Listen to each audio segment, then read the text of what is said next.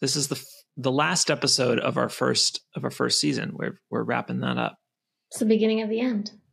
Beginning of the end. We'll be back. Maybe. We'll definitely be back. It's been an amazing first season, but more on that later.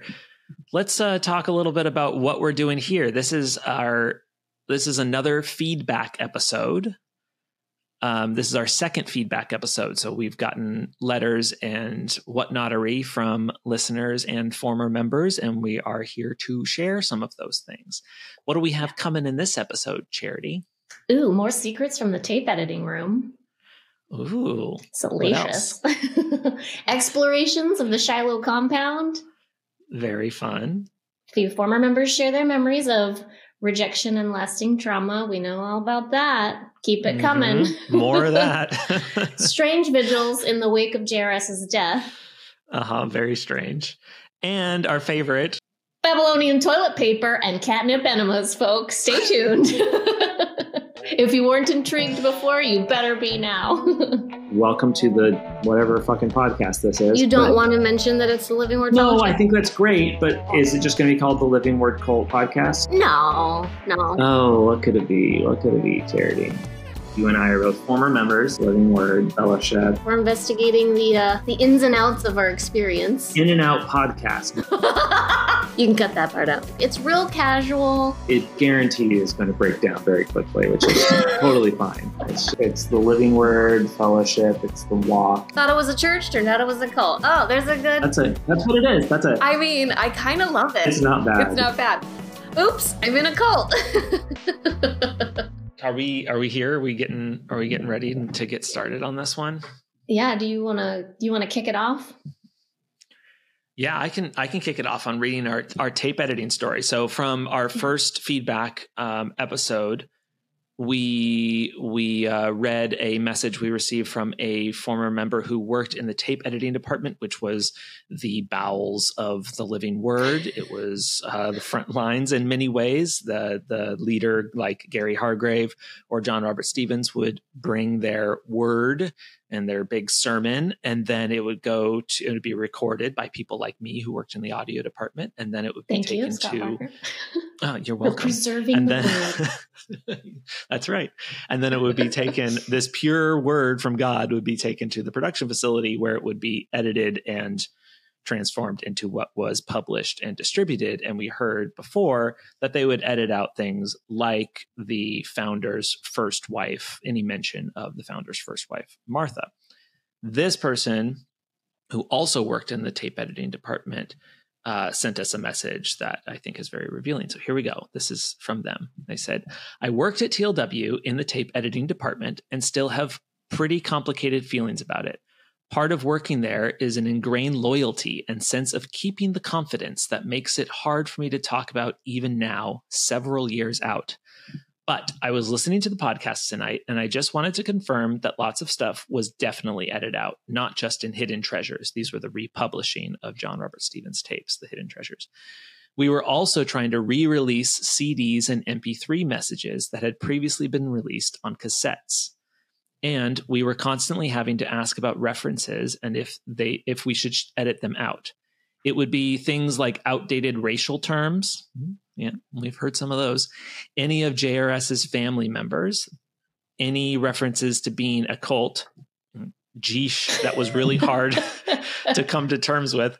How much I had heard that this was a cult and completely did not believe it. The death prayers, political stuff, Catholicism being tied to the Antichrist, since at the time we were trying to build a relationship with the Catholics, Gary's first wife and baby, and on and on and on. I mean, just it's an enormous amount. It's enormous. It's like, so any family that was around with the leaders before, they would just, didn't happen. Never mind. Sanitized. John Robert Stevens railed against the Catholic Church. He had problems with them. But later in the early 2000s and the 2010s, Gary was fostering relationships with the Catholic Church and meeting with them and going on TV with them and all kinds of stuff. And so, yeah, they were trying to sanitize the rewrite past. history. Oh, we've always loved the Catholic Church. Oh, I don't know what you're talking about. Okay. This person goes on to say, seriously, we had a spreadsheet to try and keep track of what kind of references we had approval to keep in and what we had to remove. And this was from messages that had already been edited and released previously in the 70s to 2000s. Also, as a maybe funny side story, we had several orders for Girls Turn It Off and Marilyn Talks to the High School Girls. These were messages. And we spent so many hours trying to figure out a way to edit those so they would be palpable for public consumption without success. I am honestly without success, underline that, because how you can't make it palatable for normal consumption. I am honestly very concerned for my psyche, considering how much time I had spent listening/reading those words. Black. Also, I had no idea Gary had been married previously until I was editing a message where his pregnant wife was being ministered to about her calling to work with the children. We were always told that if we came across anything while we were editing that we had questions about, we should talk to the editing supervisor about it. And of course, we saw before that anytime you talk to the editing supervisor, they would just tell you how to think about it. Right. Yeah. Anyway, there's a brief insight into the life of TLW editor. If you want less polished stuff, your best bet is the old cassettes. Yeah. And that's what I'm finding. But even those, as they say, had stuff edited out back in the day. Such a bummer. But we do have Girls Turn It Off and Marilyn Talks to the High School Girls. Yeah, and there are some things, Girls Turn It Off is famously where Marilyn says she's anti-woman and really hates women. Yeah. And that, I can see how like cutting that out kind of cuts out the whole message. There's not a... Oh yeah, there's like nothing worth saving else in there. Worth saving in there. Especially if you're even one iota of a feminist, it's like... Yeah, exactly. I remember in that she says like something along the lines of, if you get attention, oh, I don't know why this man is paying attention to me. And then she goes, you did it, you jerk. Yeah. It was your fault. You're the one that did it. You're playing around with him, the way that she says it. Yeah. Good Lord. Good Lord. I haven't listened to the high school girls ones, but from what I understand, those casual conversations things, you and I tried to make it through one of the more exciting ones of those, and it was miserable. And someday, and like the reason we haven't done just an episode where Charity and I sit down and like go through and play all the clips is because it's hard. It's really hard. It's like the person that wrote in said they're worried about their psyche because of all the time that they spent. Like, I have a hard time with this too. We tried. We actually, well, they were just as shitty to men. Well, maybe not just as. It was just different. It was still some pretty messed up messaging for y'all too. Yeah, exactly. Apparently, I'm saying y'all now. Welcome to season 2, coming around the corner. Charity says y'all. Around the mountain when she yawls. I don't even know where that came from. All right, we're moving on. We're moving back on track. Oh, but I wanted to mention when when this person says about the outdated racial terms, if you go to our Instagram, the Cult Doc Instagram, there's a little clip of JRS saying some messed up stuff, and there's others that we can't even put on there because it's too offensive. So we've run across ones that are just good old JRS. Yeah. Outdated racial slurs. Just imagine what they are and you'd be right. Okay. Yeah. Former member explores Shiloh. Why don't you read this one for us? This is a message from somebody who's a former member that went and checked out Shiloh after the cult had collapsed. Yeah. They said, after listening to the Riverside guy, this was what we read from a non-member from our previous feedback episode, that had said he wanted to explore Shiloh post-shutdown. It reminded me that my husband and I, both born into the cult and members until 2018, ventured into the Shiloh facility post-shutdown and pre-burning when visiting family in Iowa. We climbed in through an already broken window since the doors were chained and locked. It was a wild, mold-carpeted, dark, and broken-down wasteland. The building was gutted, they had an auction, and disintegrating by the second. It looked like an apocalyptic video game, and I probably shortened my life by a year by breathing in the air. True story, because it turned out it was riddled with asbestos. Yeah, I mean... They couldn't even burn it. Yeah, until they ripped until it they out. got rid of. Yeah, they had like a hazmat whatever team. Yeah, that's right. I mean, it was built in the mid 70s by just a bunch of volunteer hippies, so yeah, it wasn't exactly. I mean, that's not judged. I'm sure there were some code things involved in there, but like, yeah, I can imagine. It was before they knew asbestos would kill you, but yeah. we'll say that we don't actually know. Yeah. Let's see. The creep factor was through the roof. I grew up at Shiloh and spent my whole life there. It was wild to venture into the vault, deep electrical tunnels, and Gary and Marilyn's apartment places that I didn't know existed and or was never allowed access to. This was especially wild since I even lived across from the vault at one point for a year, and I spent most of my childhood exploring all the building rooms I could. I just thought it was a closet. I thought so too. I did not know where the vault was until I read this letter and I was like, that's where it was? Because I never knew. I lived in that apartment wing as well, down in the basement. Mm-hmm. So weird. Yeah. I grew up going to the public school nearby. Whenever Shiloh came up at school, I would hear kids subtly or not so subtly mutter cult and then giggle. I once was running audio. I did it at church too, for a school play, and had another non-cult kid in the booth with me that ran through all the rumors people thought about Shiloh. All girls wear chastity belts. The water tower was a missile silo. There was a tunnel to Iowa City / China, and there were brainwashing stations. Some of the rumors were a bit more true than I ever thought they could be. Well, Shiloh was just one big brainwashing station. One big brainwashing station. I like how this tunnel, like, it went to Iowa City and then took a sharp turn and went to China, and like no stops in between. Those were your only two options. Yeah, Iowa City or China. Or China. Yeah, the Volt thing a little bit. I mean, it's, you said that you didn't even know about it. I've heard that too.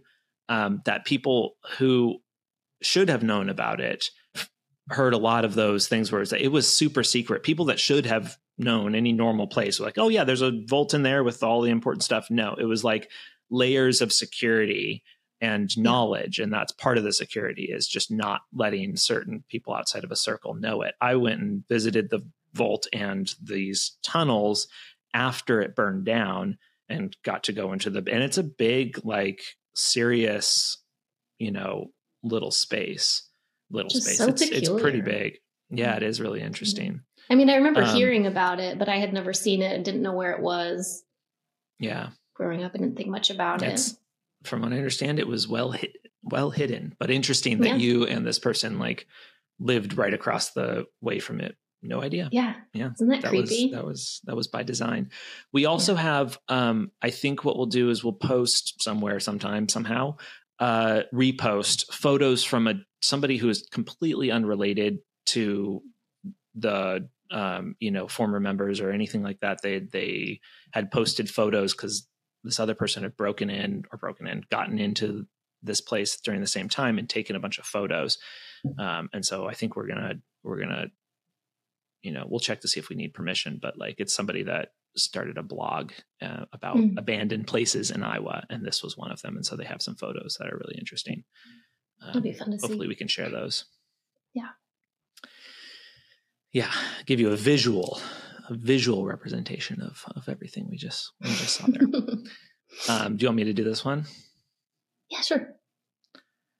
Okay. This is funny. So yeah, this is funny. This is from a non-member who just messaged us on Instagram. And they, I'll just go ahead and read it. So they said, I was never a member, but while exploring Kelowna, Iowa in 2013, my friends and I happened upon Shiloh and got super weird vibes after just driving up to find a way to turn around. So we looked on their website and saw an upcoming Prophet Summit, and decided to attend, figuring we'd blend in. Somehow all of the many people could tell we weren't a part of the church. We asked permission to explore the campus, but there were like 20 people that followed us at a distance. I think it's really so interesting funny. Because like they thought that they could just show up to the School of Prophets summer camp, which was like an annual event that everybody from all over the churches, from all over the country, all over the world even would come and attend in Iowa. And these people who had nothing to do with the church thought they could just like show up and not be detected. And maybe in a normal world, that would be the case, but not in a cult. We all knew each other. Like, yeah. Somehow all the many people could tell we weren't a part of the church. Yeah. I love it. As former members, we know. Like, I haven't seen you around. No, it is so funny. And like, they must have been so creeped out. They did talk about in another part of the message that they had Googled to see what it was. And it said there was cult stuff online. Yeah. So the fact that they had the guts to come up, even knowing that it was reported to be a cult online, and they're like, let's go check it out. I think it's so cool. I know. I think it's amazing. Funny. Yeah. And then 20 people followed them around when they were trying to explore the campus. Suspish. So then we have an email from another former member who allowed us to use her name. Her name is Debbie Johnson. And she was around right after JRS died. So she says, after JRS died, JRS's apartment in Honolulu had to have a light on 24/7, candle or gas lantern, and we could not sleep while rotating our watch over it. Well, we were joking about it when you first read this to me, and I was like, what, like the Tomb of the Unknown Soldier? Like, it's just that I'm constant guard in front of it. But she said, we prayed and prayed for his rising. It was very dumb, and I had always thought that, even when sitting in his apartment watching the light. It was completely bizarre and ridiculous. So for those that don't know, it was like the whole thing was John Stevens was supposed to be given resurrection life, and he was going to come back from the dead, much like Jesus. Yes, much like Jesus. That was the whole promise for a long time. And this is something that is a whole theme through, especially the early days of the living word. And John's whole word and stuff was about resurrection life, immortality, divine health, and all sorts of stuff. Well, he ended up dying and of cancer. And like they, after he died, everybody was like, well, we need to pray for his rising. And it's really, I have a little document that was sent out too. And I wasn't actually planning on reading this. But like, I'll just mention it because it's veiled just like anything. Immediately after his death, there was a confidential document that went out, and it was, basically implying that we need to continue believing the same things that we've always believed. Like what you see, you shouldn't trust, is what the document is saying. Like you see, and implying that John Robert Stevens' death, what you see don't believe it. Believe what we've been telling you. He may look dead. Mm-hmm. And so for Debbie here telling us that, like, she was instructed to keep a candle lit 24/7 and while they prayed for his rising is just like one of those things you're like, what this like, and this is just one corner. This is just Aunt JRS's apartment. Like, what is the candle like? The guiding light for John's spirit? Like, oh, I got lost. And he's like, oh, well, I'm glad I found my apartment in Hawaii, It's very bizarre. I mean, I could see like having a vigil like that with candle, but to be doing it with the intention of like, while praying for his resurrection, it's just kind of. Yeah. Well, it's just straight up culty. Yeah, like she says, it was completely bizarre and ridiculous. Yeah.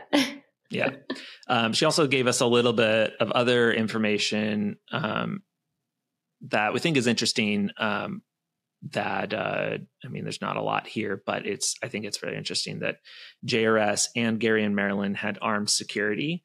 And when asked if she saw it with her eyes, actually saw the armed part of the security, she said yes. And this person carried a license for hidden concealment as their security. Like, how many pastors do you know out there that have armed bodyguards? Like, why? Only the most persecuted ones. Only the ones that are doing the most, to fight whatever we were doing. I don't know.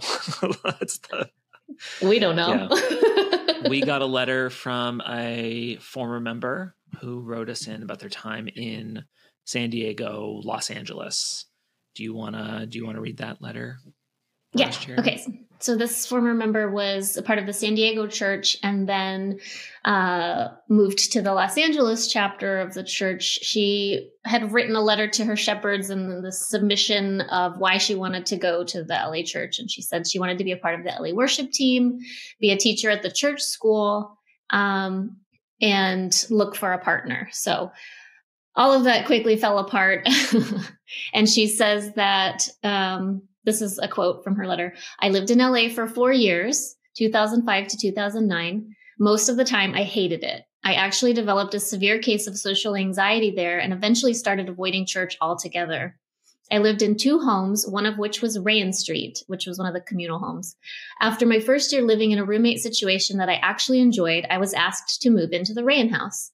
I was looking for acceptance and I felt like I didn't fit in, so I thought being a Rain girl would be the answer. I had also been trained to think that involvement equals love and acceptance. I regret that decision. I felt like I lived in a fishbowl.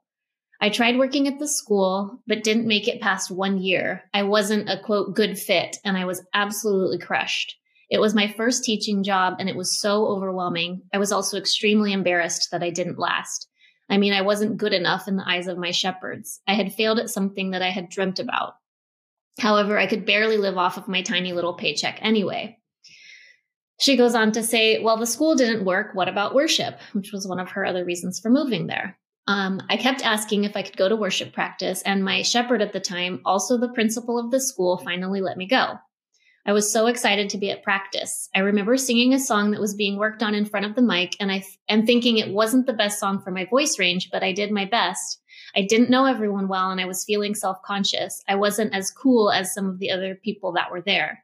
The next weekend rolled around and I was told by my shepherd that I would not be a part of the worship team. I was crushed again. Not a lot of explanation either. So within a year, 2 of my 3 reasons for moving into the LA church were tossed out the window. Yeah. I think that that line up there from the top, the trained to think that involvement equals acceptance. Yeah, that was true. Love and acceptance is so... It's like, that's the theme that sounds like it runs through here. And for those that don't know, Rain Street, like you said, was one of the communal homes, but it was also this like McMansion, resort that Rick's we like poured. Rick's like, he poured so much money into it and it was right next to the school. And of course the school too, trying to be involved there, and worship was another one of Rick's things. It was like, they would get together on like Saturdays and like rehearse and like put a lot of effort into making the music like a production. Mm-hmm. And all of these things would be very, like, you'd be very involved if you got to be a part of that stuff. But it sounds like, it's funny because it kind of comes back to like what you've said so many times, Charity, where like, the closer you try and get in, the worse it actually is. Yes. Yeah. And, I don't know. It's just interesting. She goes on to say a few more things. Let's hear. Well, I wanted to say too that Rick was super elitist about anything involving performance. Like he was kind of a dick about it, and the whole thing about getting the closer you get in, it's like you feel like that's what you have to do to be accepted. But like you said, once you do, it's like the abuse ramps up. So in some ways, so it's kind of a double-edged sword. It's like sometimes you think like being pushed away and like rejected is dramatic, but then for some people, when they get dragged in, it's just like, you just deeper and deeper, like quicksand or something. Yeah. Either way, you're screwed. Yeah. Best thing to just not be involved at all. Run away. Best thing, just don't be in a cult. Yeah. Live and learn. I didn't somebody say that earlier. Oops. Go, continue. Yeah. She says there were a few things though that pushed her to the edge, and one was when Rick was temporarily set out of the church for having yet another affair. Was this affair number 4? If it was 2009, then 2009, yeah. So she says no one really wanted to talk about it either. So true. Anyway, after some months passed, I remember Rick coming up to the pulpit and saying, "I'm back," in a creepy voice. I wanted to barf. I was bitter. What kind of church was I part of? Gary had also brought a word at one point in which he said that he or Marilyn had a dream that the church had become like a stillborn baby. I thought to myself, why would I want to be a stillborn baby? I felt like everything about the living word felt so important and unachievable at the same time.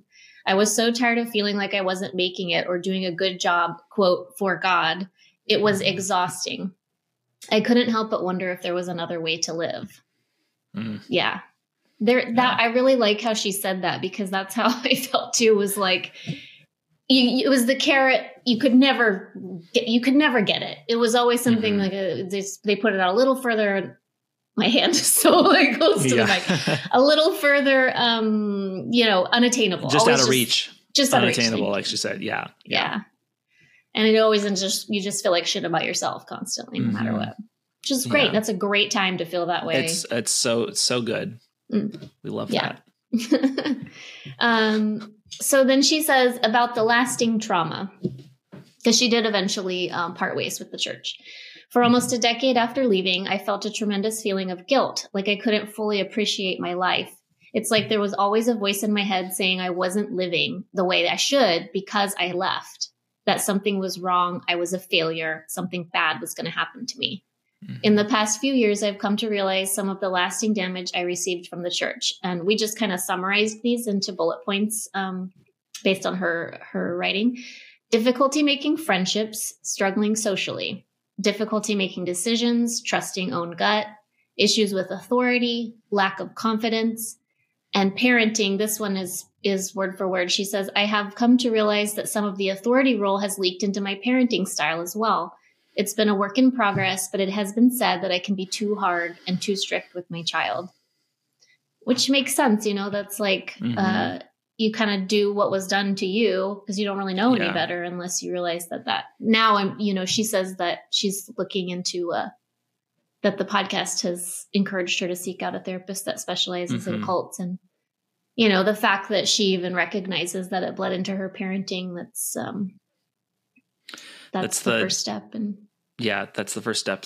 It's ending the generational trauma. And not passing it on to the next generation. I think it's so, this is such a great example of toxic culture. Every interaction, it shows that like any interaction, any attempt at interacting, any attempt at being accepted, any attempt at being involved can, whether you are accepted or not, and in this case not, can cause trauma. It's so much like it's not a safe place. Any kind of swimming, you're trying to work for the school and being underpaid and like being rejected there. Just trying to live in one of the communal homes was torture for her, So it's just a great example of like, put your toe in, get involved, and you're just going to get eaten alive. Jinx. No, okay, it's a bummer. Yeah, it is a bummer. We also got this letter. This is from another Kelowna person. Shout out to those Kelowna peeps. I think we're moving through the entire town here. How many people are left, that there are to write it? Listen, it's small, but not that small. But we love hearing from the Kelowna people because it's probably And this was from a community member that never was a part of Shiloh, but they tried to be, is what it sounds like. Well, the story is to date somebody. They tried to date somebody. Dun, dun, dun. We know how that goes now that we've heard these stories. I can only imagine what it's like being somebody that lives in Kelowna and just knows that there's just this cult up on a hill, like over the town, and you're just constantly aware. It's like Edward Scissorhands or something, the little town down there, and then up on the hill is like a scary place. Scary. Okay. Here's what they wrote. I am from Kelowna, born and raised, as well as both my parents who still reside there. I was always curious about Shiloh, but it wasn't until my high school years, 2001 to 2005, where I met all my best friends. They were all Shiloh kids that were homeschooled and then came to Mid Prairie for high school. We were very active in school plays and musicals, and through them, I became connected to Shiloh. My senior year, I would go out there for services every Sunday and spent a lot of time in the apartments where my best friend lived. I became interested in a guy from Shiloh and went to my senior prom with him. He told me his shepherd wasn't really into us being together since I wasn't a member, and suggested I attend their summer barbecues, which I know were just dinners where shepherds watching young people to set them up with each other like a matchmaking game. His shepherd did not approve of me, and things ended there. I always found it odd you were not allowed to date or be friends with people outside the church. That is odd. It is odd. A little bit culty. What does that mean? That summer, I was getting deep into the church and even went out there during YASP to meet people from the other churches. YASP is the Young Adult School of Prophets, or Young Adult Summer Program. My best friend asked who I thought I might like as a shepherd if I were to join. I didn't like the idea of someone telling me what to do. I'm a very independent person. Luckily, I started my freshman year at college that fall, and my Shiloh connection was over. I was very sad when one by one, they shut me out of their lives, unfriending me on social media and not returning my calls. I can only assume they were told to do that. I always thought it was a cult from stories my dad told me about the place, but after I was shut out, I knew it. You are told who to date, where to work, encouraged not to associate with outsiders, and told where to live. What if the person they pick you to marry you don't like? What kind of place does that? These are great questions that just would have bounced right off the brain of a cult member if you asked them when they're involved. But it's so serious. They told you who to date, where to work, encouraged not to associate with outsiders, and told you where to live. I mean, come on. Yeah. Even after Shiloh was torn down and no longer exists, there's still many ex-Shiloh members who stayed in town and created a new church called the English River Chapel, which is one next to the golf course south of town on Highway 1. They are all still preaching the word of JRS. So is the cult really over? Oof, great question. Mm-hmm. As far as I'm concerned, they just swept away the sex abuse scandal and continued with the word and the brainwashing. Keep up the good work. Shiloh is fascinating to me as it was close to home. Love that. Yeah. That English River Chapel thing. Hey, if you're a member of English River Chapel, write us in and tell us, are we wrong? What the fuck are you doing? Just an extension of Shiloh and the continuation of the teachings of John Robert Stevens? Love to hear from you. That's what a lot of people like to say. I don't even know how many people are. There's still people that support Gary, and there's still people that denounced Gary but still embrace John Stevens because his word was pure, blah, blah. Mm-hmm. It wasn't, folks. Like, he was a charlatan from the beginning, and we're doing a lot of research about that. And it's really frustrating. It is. Move on, people. That sounds really discompassionate, doesn't it? It's just like... It really does. I just the word of JRS. I mean, I'm really excited to share more of what we find out about him. But if you haven't, and you are from the English River Chapel, please watch our To Be a Charlatan. It might hurt to watch it, and you might scream at the TV, the computer screen. But I try to understand. I've had my moments of I get it. It's hard to let go of something you gave your whole life to. Well, try being born into it and trying to figure your life out after that. I love hearing from these community members too, for that reason, where it's just objectively how they saw it. And it's really validating because it's it really was that militant. Because I think I justified it in my mind at times where I'm like, well, we're still allowed to associate with people out in the world in the community. So it's not a cloistered cult, but absolutely we were discouraged from it. When I was under the Maryland Farms leadership, I call it I won't say the name, but the blank regime, because they were so mean. Everyone thought they were like the sweet little grandma and grandpa. They were so incredibly cruel to me, and I know to others. But I remember I wanted to go visit with a friend from college, And I asked permission because that's what I was supposed to do. And I think I was like 23, you know, I'm not a child.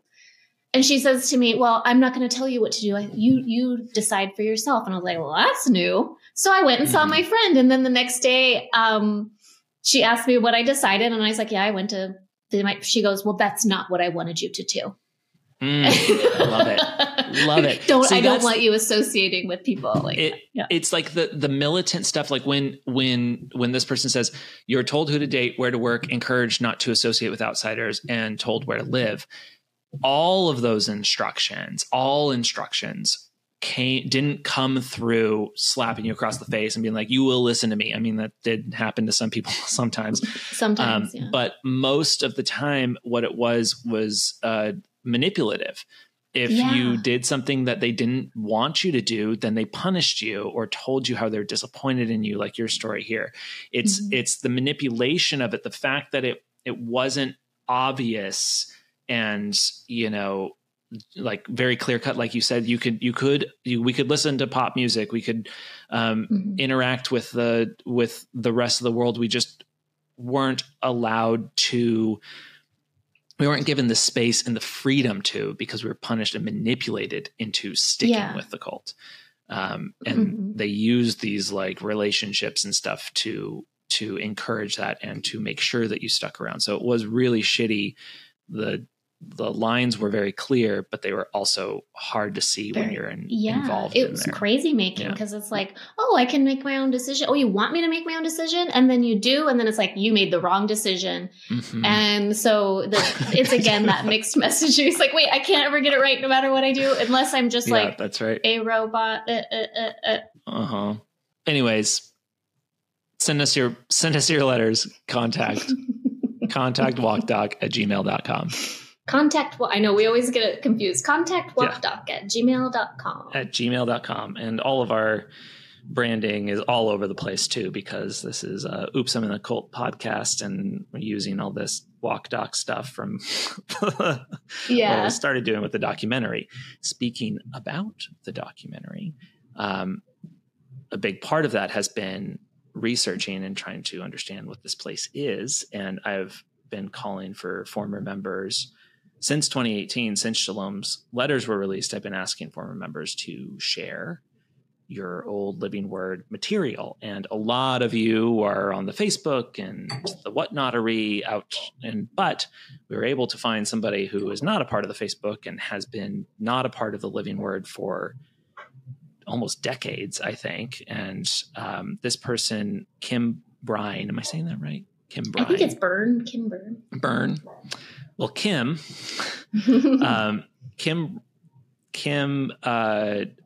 found us and wrote an email and said that they have all of this material and been holding on to it for a long time, and is like been holding on to it for historical reasons is what was said, and wanted to get rid of it. And finally, so they sent it to me, and now I got a big box of really, I have to say, like pristine quality material that I have not seen anywhere else. So like some people were used to, like, I've talked about the tapes and the This Weeks and books and manuals and these things that we're familiar with. But I received this whole box of like almost more internal documents from the early days, early 70s in the walk. And I'll show you for those that are watching on YouTube, I'll show you one little image of it. It's still called a This Week, but it's just these little things are my notes. It's just a little like pamphlet, like super leaflet. Like just little leaflet, like really simple, no fun graphics or anything like that. I got a whole box of them, plus other just a bunch of stuff, and when I got it, I actually called Charity and I sat on the phone with her, just totally lost in it, just diving, just like looking through it, being like, oh my God, look at this stuff. And like, and I like looked up and it was dark and I was like alone in the dark room. The sun had set and I was like, oh no, I got lost. Anyways, we want to share some of this stuff because it is some of what after doing that, I went through and made some notes, and I actually have a lot here. So hopefully we don't spend too much time doing this, but it is worth the hang on. So it's really good stuff. And this is just a little bit of what I found. It's very fun stuff. Yeah. It's very fun and but also substantial to the main mission. We mentioned John Robert Stevens' eternal life and divine health. That's a big part of this. The anti-establishment of the walk and how it rejected the world and its cult-like behaviors come from this rejecting of the world, something that they called Babylon, which is just a biblical reference to the occupying force of the Jews in the whatever century from the Bible. But so they call it Babylon all the time.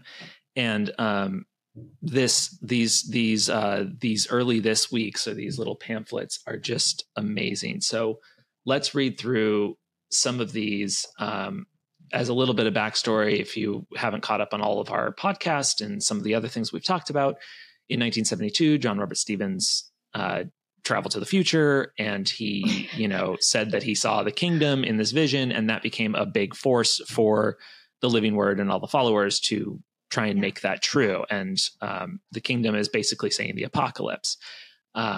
These anti-establishment beliefs, like I mentioned, and doomsday prepping, food stockpiling, health crazes, and survivalist excursions are what we are going to learn about here. And of course, the building of Shiloh, which was the big compound in Iowa that we just read about that people explored.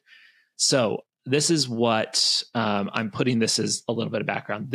I don't think this particular quote was actually from an audio tape that I found recently, but John Robert Stevens says, freeways will be bombed out. They'll be destroyed. You're going to have to know how to survive. I'd like to have 1,000 homes stocked with the necessary equipment for survival. So this is something that John said in one of his tapes. This next quote is from one of these pamphlets from January 26, 1975. And it says here, we have become moral and physical wrecks because we have been taught to enjoy the seeming luxuries that living in Babylon pours out. Man in his civilized existence has reached the epitome of wretchedness, weakness, lethargy, perversiveness, sexual depravity, deformity, abnormal obsession, demon possession, and premature death, plus scads of unnamed diseases waiting to pounce upon the unexpected and unaware.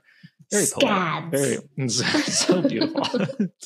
So in response to this, the vision and John Robert Stevens saying freeways will be bombed out, they'll be destroyed, all of that stuff, you'll need to know how to survive. I'd like 1,000 homes stockpiled. These things that he's saying, we get something called the Sierra Survival School, which was announced in one of these pamphlets.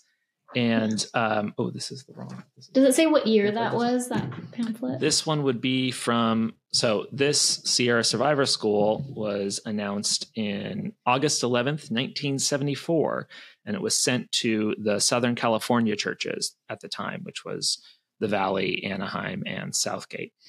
And in it, this is what is described. It says, we're going to meet at the new moon at the church and proceed to the survival camp area. You will awaken from the wonder sleep to find yourself surrounded by stately pines and cedars. From your first breath of mountain air to your washing up in cold mountain stream, you will be learning how you had been surviving and how you are now living. You will return a changed people. And then I'll let Charity read the last half of this, but I'll say, then they include a list of things to bring, including a knife, a deck of herb cards, flint stick, but no matches.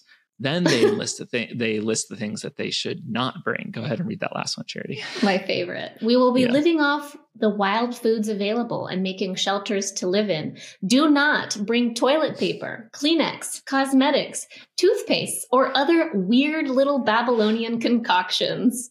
Let's be open to learn the natural ways. Like, Oh, so toilet paper is from Babylon. Wipe your asses with something else.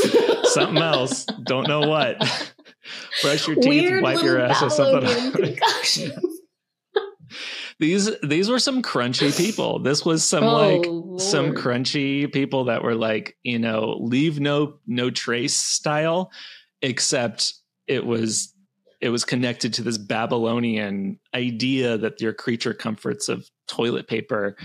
Yeah. This is not available to us in God's kingdom. God's kingdom does not allow toilet paper. Oh man, I can't believe it. You guys must have stunk back then. Freaking hippies coming through. Where's the part about the catnip enemas? It's coming next. We're getting there because we're laying all this out here. I'm excited. Okay. I know. So, in another insert from September of 1974, they go on to say that, maybe I don't need to preface this with the way that people were. These were wayward hippies that had denounced a lot of worldly things in general. And then joining the walk was an extension of that. Joining the early living word was an extension of that. And so in 1974, this thing read, "Your appetite, sensibilities, and pocketbook can be soothed during this time of year, not to mention taking one step towards independence and release from Babylon's snare. Grapes, walnuts, olives, peaches, figs, and more will be growing wild in vacant lots and abandoned orchards or neglected in people's yards." Saying, don't worry about the fact that you don't have any money. Like, go to the vacant lots and just pick fruit off the ground and survive. Have a dandelion. Have a dandelion. And you'll see how this will let's keep going. Okay. So then another insert that didn't have a date, but it was titled Preparation for the Days of Head 5. This week's preparation encouragement is dedicated to mothers. We want to prepare our children in times of change before us. It would be good on some days to pretend as if it was already the time of scarcity. The older children can be a tremendous blessing to the body. Instead of wasting time watching TV, they can learn to make items that will be necessary for people who are coming out of Babylon. Candles, moccasins, soap, cloth bags, paper sacks, of course, will be gone, clothing, quilts. Trips to the store can be replaced by trips to the nearest empty lot for edible weeds. Just more like lot. Instead of going to the grocery store, go to the nearest lot and pluck weeds out of the lot. What does that even mean? Okay, this will make a little bit more sense when we talk a little bit about one of the kingdom businesses of this time. Kingdom businesses was this grand idea that John Robert Stevens had about making using capitalist ideas of business, even though they're rejecting like the state of America at the time. They're like saying like, let's make a business and make money to help pay for me and fund the kingdom and all of that. And so one of the prominent kingdom businesses at the time was called Golden Threads. And this is what they say about Golden Threads. Golden Threads is dedicated to providing anointed clothing to the body, loose ministries, and supply finances to the apostolic company. We are presently operating on a completely volunteer basis, but we are believing that eventually we will pay for workers and loose them from their jobs in Babylon. So they're saying, come work for the kingdom business, which will help pay for the leaders. You're not going to get paid, but don't worry. You can go to you can send your kids to the nearest lot to pluck weeds and you can have that for dinner. And eventually we'll pay you so you don't have to work in Babylon. And also you're saving money because you can't use Babylonian toilet paper. So you won't need to buy that. So you and your crusty butts can go to work at Golden Threads. Just sail right on into the kingdom. Yeah. That's right. Your dirty Wear butts. Your anointed clothing. Okay. I think my mom worked at Golden Threads for a bit. Did she? That was the one that she talked about where they were pulled during their breaks. So when they did get breaks at these kingdom businesses, they had to use the breaks praying for the death of John Robert Stevens' wife. Remember, that's Martha. what she said. Like during breaks, we'd go pray for the... Or Impact. Where your mom and my mom worked together at one of those places. It was either Greg Manufacturing. Yeah. Greg Manufacturing. They can claim they were never a kingdom business all they want. The record dictates differently. Yeah. Okay, so do you want to take us into the health thing a little bit? I'll give you a little bit of a picture, and you can read the quotes. Okay, so they had a healing ministry that instructed followers to use alternative natural medicine so they could avoid Babylonian doctors. Again, anything that has to do with like the establishment, we're going to reject it. Let's read some of these fun quotes here. So this says, begin a whole new way of life. This is from August 11, 1974. By fasting and using herb enemas like catnip or strawberry leaves, become divine health-minded and cast off every thought of death, old age, or negativity. Yeah. When you first read me this, and I told him I remembered a story about a friend's grandmother, the little old lady, because this all came full circle in the 90s too, when Gary and Marilyn brought the health crazes back to the surface. And everyone was doing enemas, like not catnip enemas though. This is the first one I heard about a catnip enema, but this funny little old lady, oh, she was so cute. She did a cayenne enema. She was telling her granddaughter, my friend, boy, if you think cayenne's hot in your mouth, you should try it in your a-hole.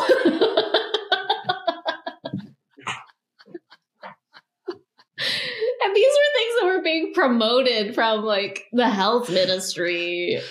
It's just, we can't like, I know that you can go and argue alternative health and like the kooky stuff like day and night. I'm sorry. It's so weird. And to like promote it and make it it became a central part of, it was obviously a central part at this point in time too, preparing us for the end times and the apocalypse and stuff and divine health and all that. But then Gary and Marilyn made another kingdom business called Maryland Farms. And it became a source of income for them. Yeah. So they would bring a word about how you need divine health and you should do these different enemas and all sorts of crazy stuff. And then, by the way, we happen to sell the products that you need in the side room at the church. Go and set yourself up for an order. And it's just like, it's really nutty stuff. I wanted to share this there's a little insert that it doesn't have a date or anything. It fell out of one of the things, but it gives you a little bit of information about some of the herbs, wild lettuce or spearmint and like what their benefits were. But then like for some reason, there's just like, and I don't know, there's just a picture of a lamb in the middle of it. Everything else is an herb. And then there's a lamb and it says, eat the flesh, head, legs, and entrails roasted with fire. And I just like, I don't know. I just think it's funny. It's probably, I would be surprised if it wasn't from like the Feast of Passover or something. And that's like a biblical quote. I just think it's really goofy that like, it's a really terrible stuff. And then it's like, eat the flesh, the head, the legs, the entrails, Eat it all with your parking lot herbs. Exactly. Or sorry, weeds. Not even herbs, just weeds. Whatever. Straight up weeds. You picture like a parking lot that's like cracks and stuff and little grass going on. That's exactly what I'm picturing. Oh, so silly. Okay, this was another. Shiloh eventually became a part of it was that it was a farm and it would provide a lot of the food that was needed in the end time, so it could be self-sustainable. Little cult out there. And so there was an announcement in one of these things that said, we have 22 head of cattle on the farm, which will be bred by beefalo sperm. And it says, the Lord led us to buy $1,500 worth of sperm. And I don't know. I mean, that might be a legitimate thing or not, but I just think it's a really funny revelation from the Lord as God comes down and says, and thus I say, $1,500 worth of sperm ye shall buy.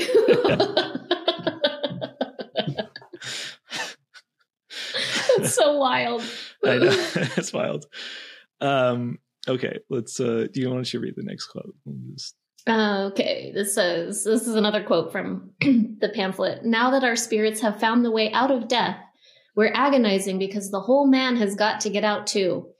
Out of death, out of complexity. Babylon, the great harlot, understands very well the ways of impartation. She makes herself a part of men by feeding them her complicated mind trip food. How do we get out of here? Simply stop eating the things that keep us here. Yeah.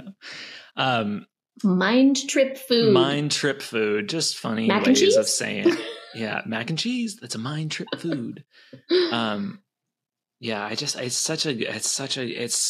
these things are full of this like railing against Babylon. Anything that the way that the standard world did stuff, especially in the health department,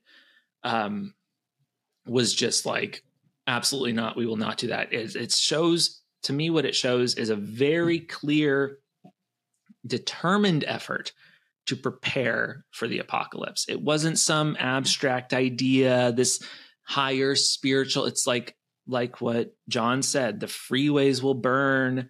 You're going to be like, it's totally a time of scarcity. They go on about famine that's coming. There are energy shortages. And I know some of these things were tied to like real events at the time, like a gas shortage in the 70s and things like that were happening.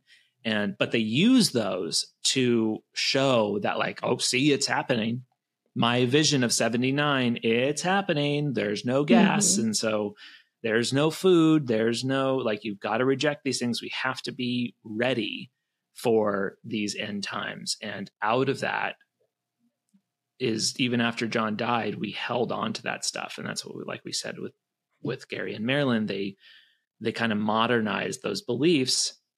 Yeah. And turned it into this like, pursuit of making money and like capitalizing on it. So. Yeah. And they also, that was like the McDougall diet, the diet crazes that started in the 90s, and then it turned into Maryland Farms. And then it was like the Health Commission, which they told everyone, like, well, you got some stuff to say about that. And well, I do too, but let's tell your fun story first, and how the Health Commission and the leader of the Health Commission, which, by the way, I want to but before we tell Charity's really fun story, like, I'm not even kidding, this is like almost tops everything that we just said. And we've been waiting for the right opportunity. Hard. Like, people might be disappointed. The leader of the Health Commission told her to do this stuff. But before we get into that, I know that there were emails sent by the Health Commission to followers.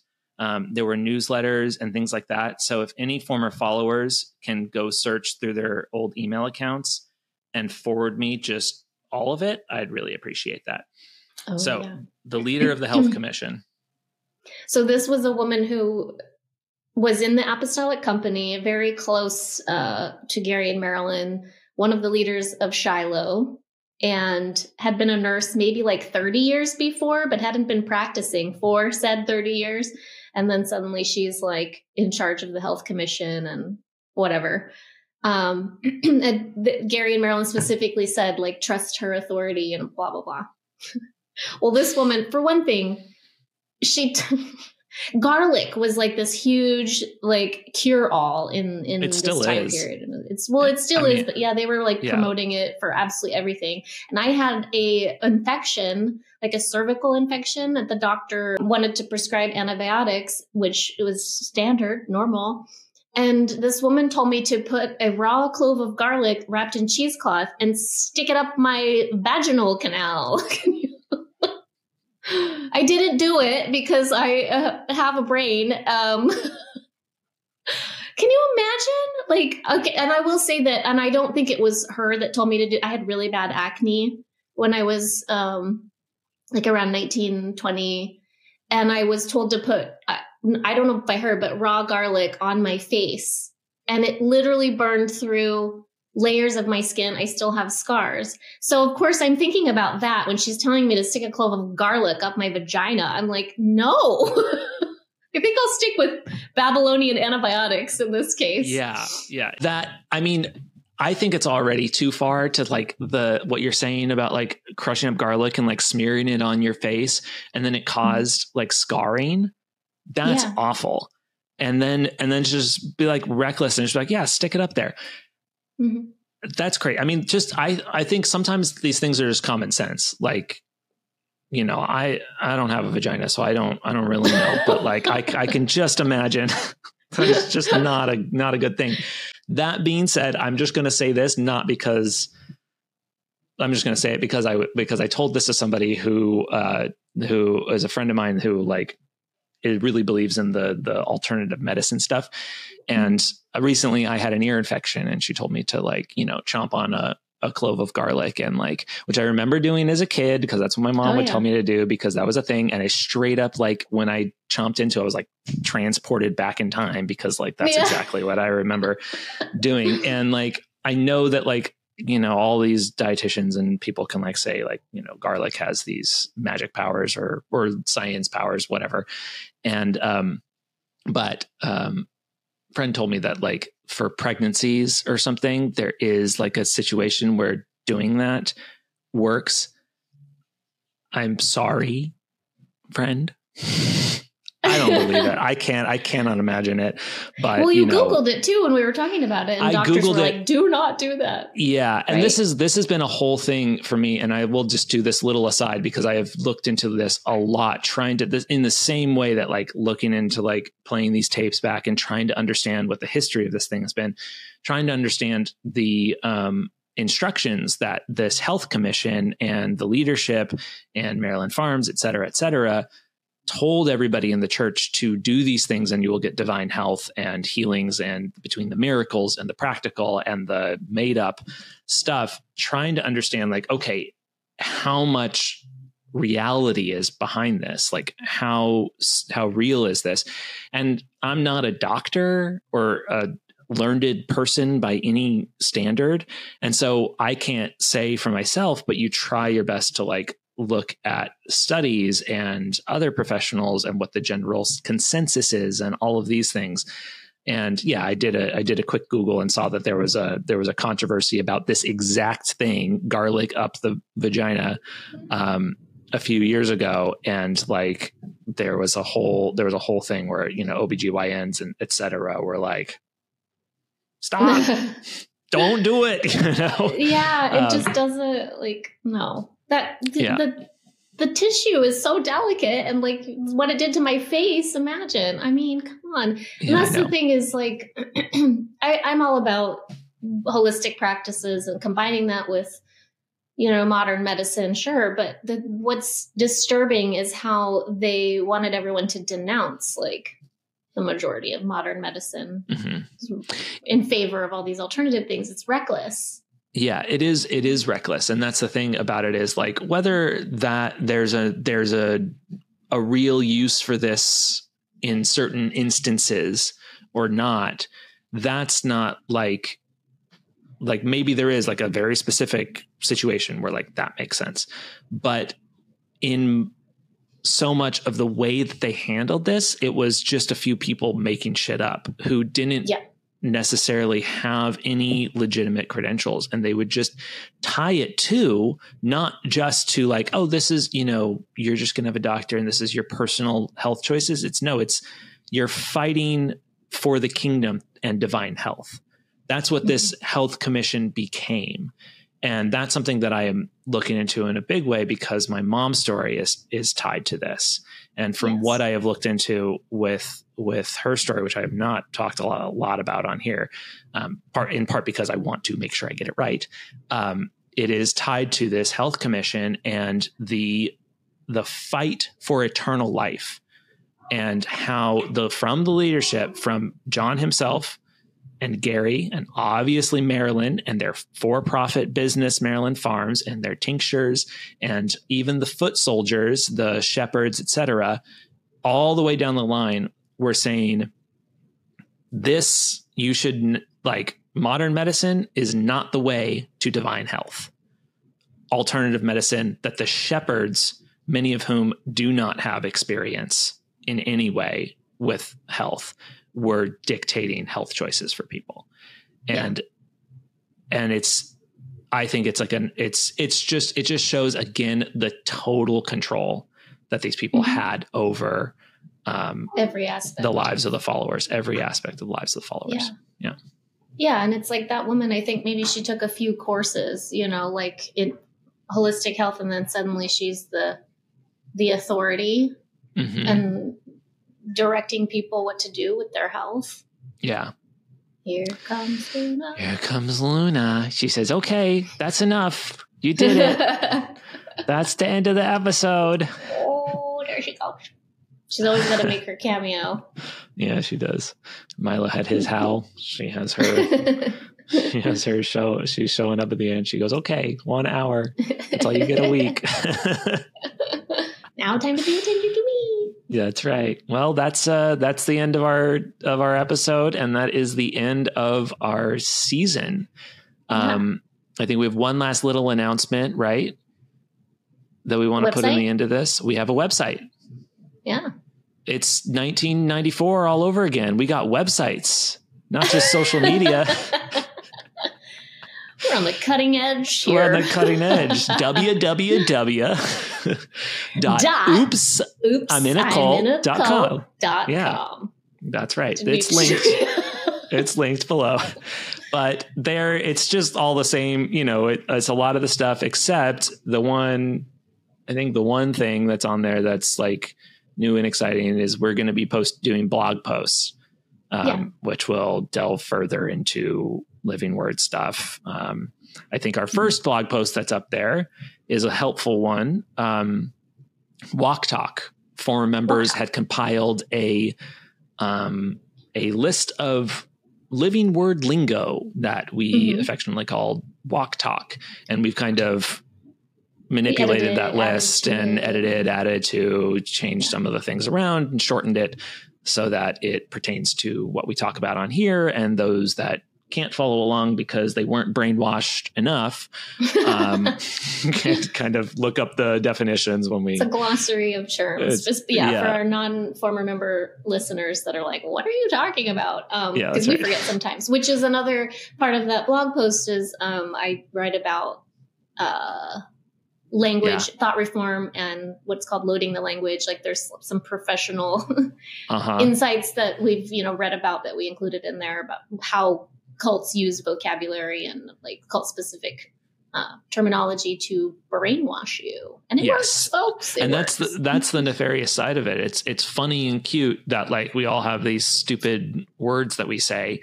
but like at the end of the day, like it's what helps keep the cult like a cult is this language. Specialized language. Yeah. Check it out. Yeah, so check that out. And we'll find ways to post it, out in the other socials or whatever, but www.oopsaminacult.com, all one word, lowercase. HTTP. Colon // backslash. Yeah. No, slash double. Don't worry. Don't be too specific. Just Google Oops, I'm in a cult. Maybe it'll show up. Perhaps. That's it. We'll be back probably in 2024 with some new shiny stuff. If you can't get enough of us, just listen to the podcast again and call it a day. Listen all the way through. Happy holidays. Yeah. All the things. Yeah. I want to say one last little personal thing, just because it is, the holidays are coming up. Like Thanksgiving, Christmas one, but that's when I started publishing stuff publicly was Christmas. I made a little video on YouTube about the Christmas truck, which we have not even talked about since, but just one of Rick Holbrook's little projects that is tied into the fall of the church in 2018. And then, and so from there, I think it's, it's been a year basically of me putting this stuff out, but it's been a few years working on this in the background, trying to understand the story. And I did not know that I would end up hosting a podcast with Charity, who I hadn't talked to basically in 20 years, 15 years, 20 years, something like that. 15 years probably. It's been very amazing from the conversations that I had pre podcast, and all the feedback that we've gotten from everybody. And then all the amazing support we have since doing this podcast has been really awesome. And so we're excited to do it, to keep going, but we are going to take a little break and do some research and preparation for next season. Yeah. Mm-hmm. Very exciting. Thanks everybody for listening and supporting, and glad you're here. Glad we're here. Glad we're doing it. Yeah, me too. All the things. It's been not as traumatic as I thought it might have been, but very fun. Yeah, it's been actually quite healing. Some people are like, why do you want to delve into all this? It's like, because you gotta look at it to deal with it. You know, you can't just push it down and ignore it. And that's what's fun about hearing from people, is that it is really helping people to do that. And so thanks everybody. Yeah. Thanks everybody. Toodaloo. Keep moving and grooving. Keep moving and grooving. Bye. Thank you for listening. Please like and subscribe. Follow us on YouTube, Instagram, TikTok, and our new website, oopsiminacult.com. Take it easy and don't join a cult. If you or someone you know has a mental illness, is struggling emotionally, or has concerns about their mental health, there are ways to get help. Use the resources linked in the description to find help for you, a friend, or a family member.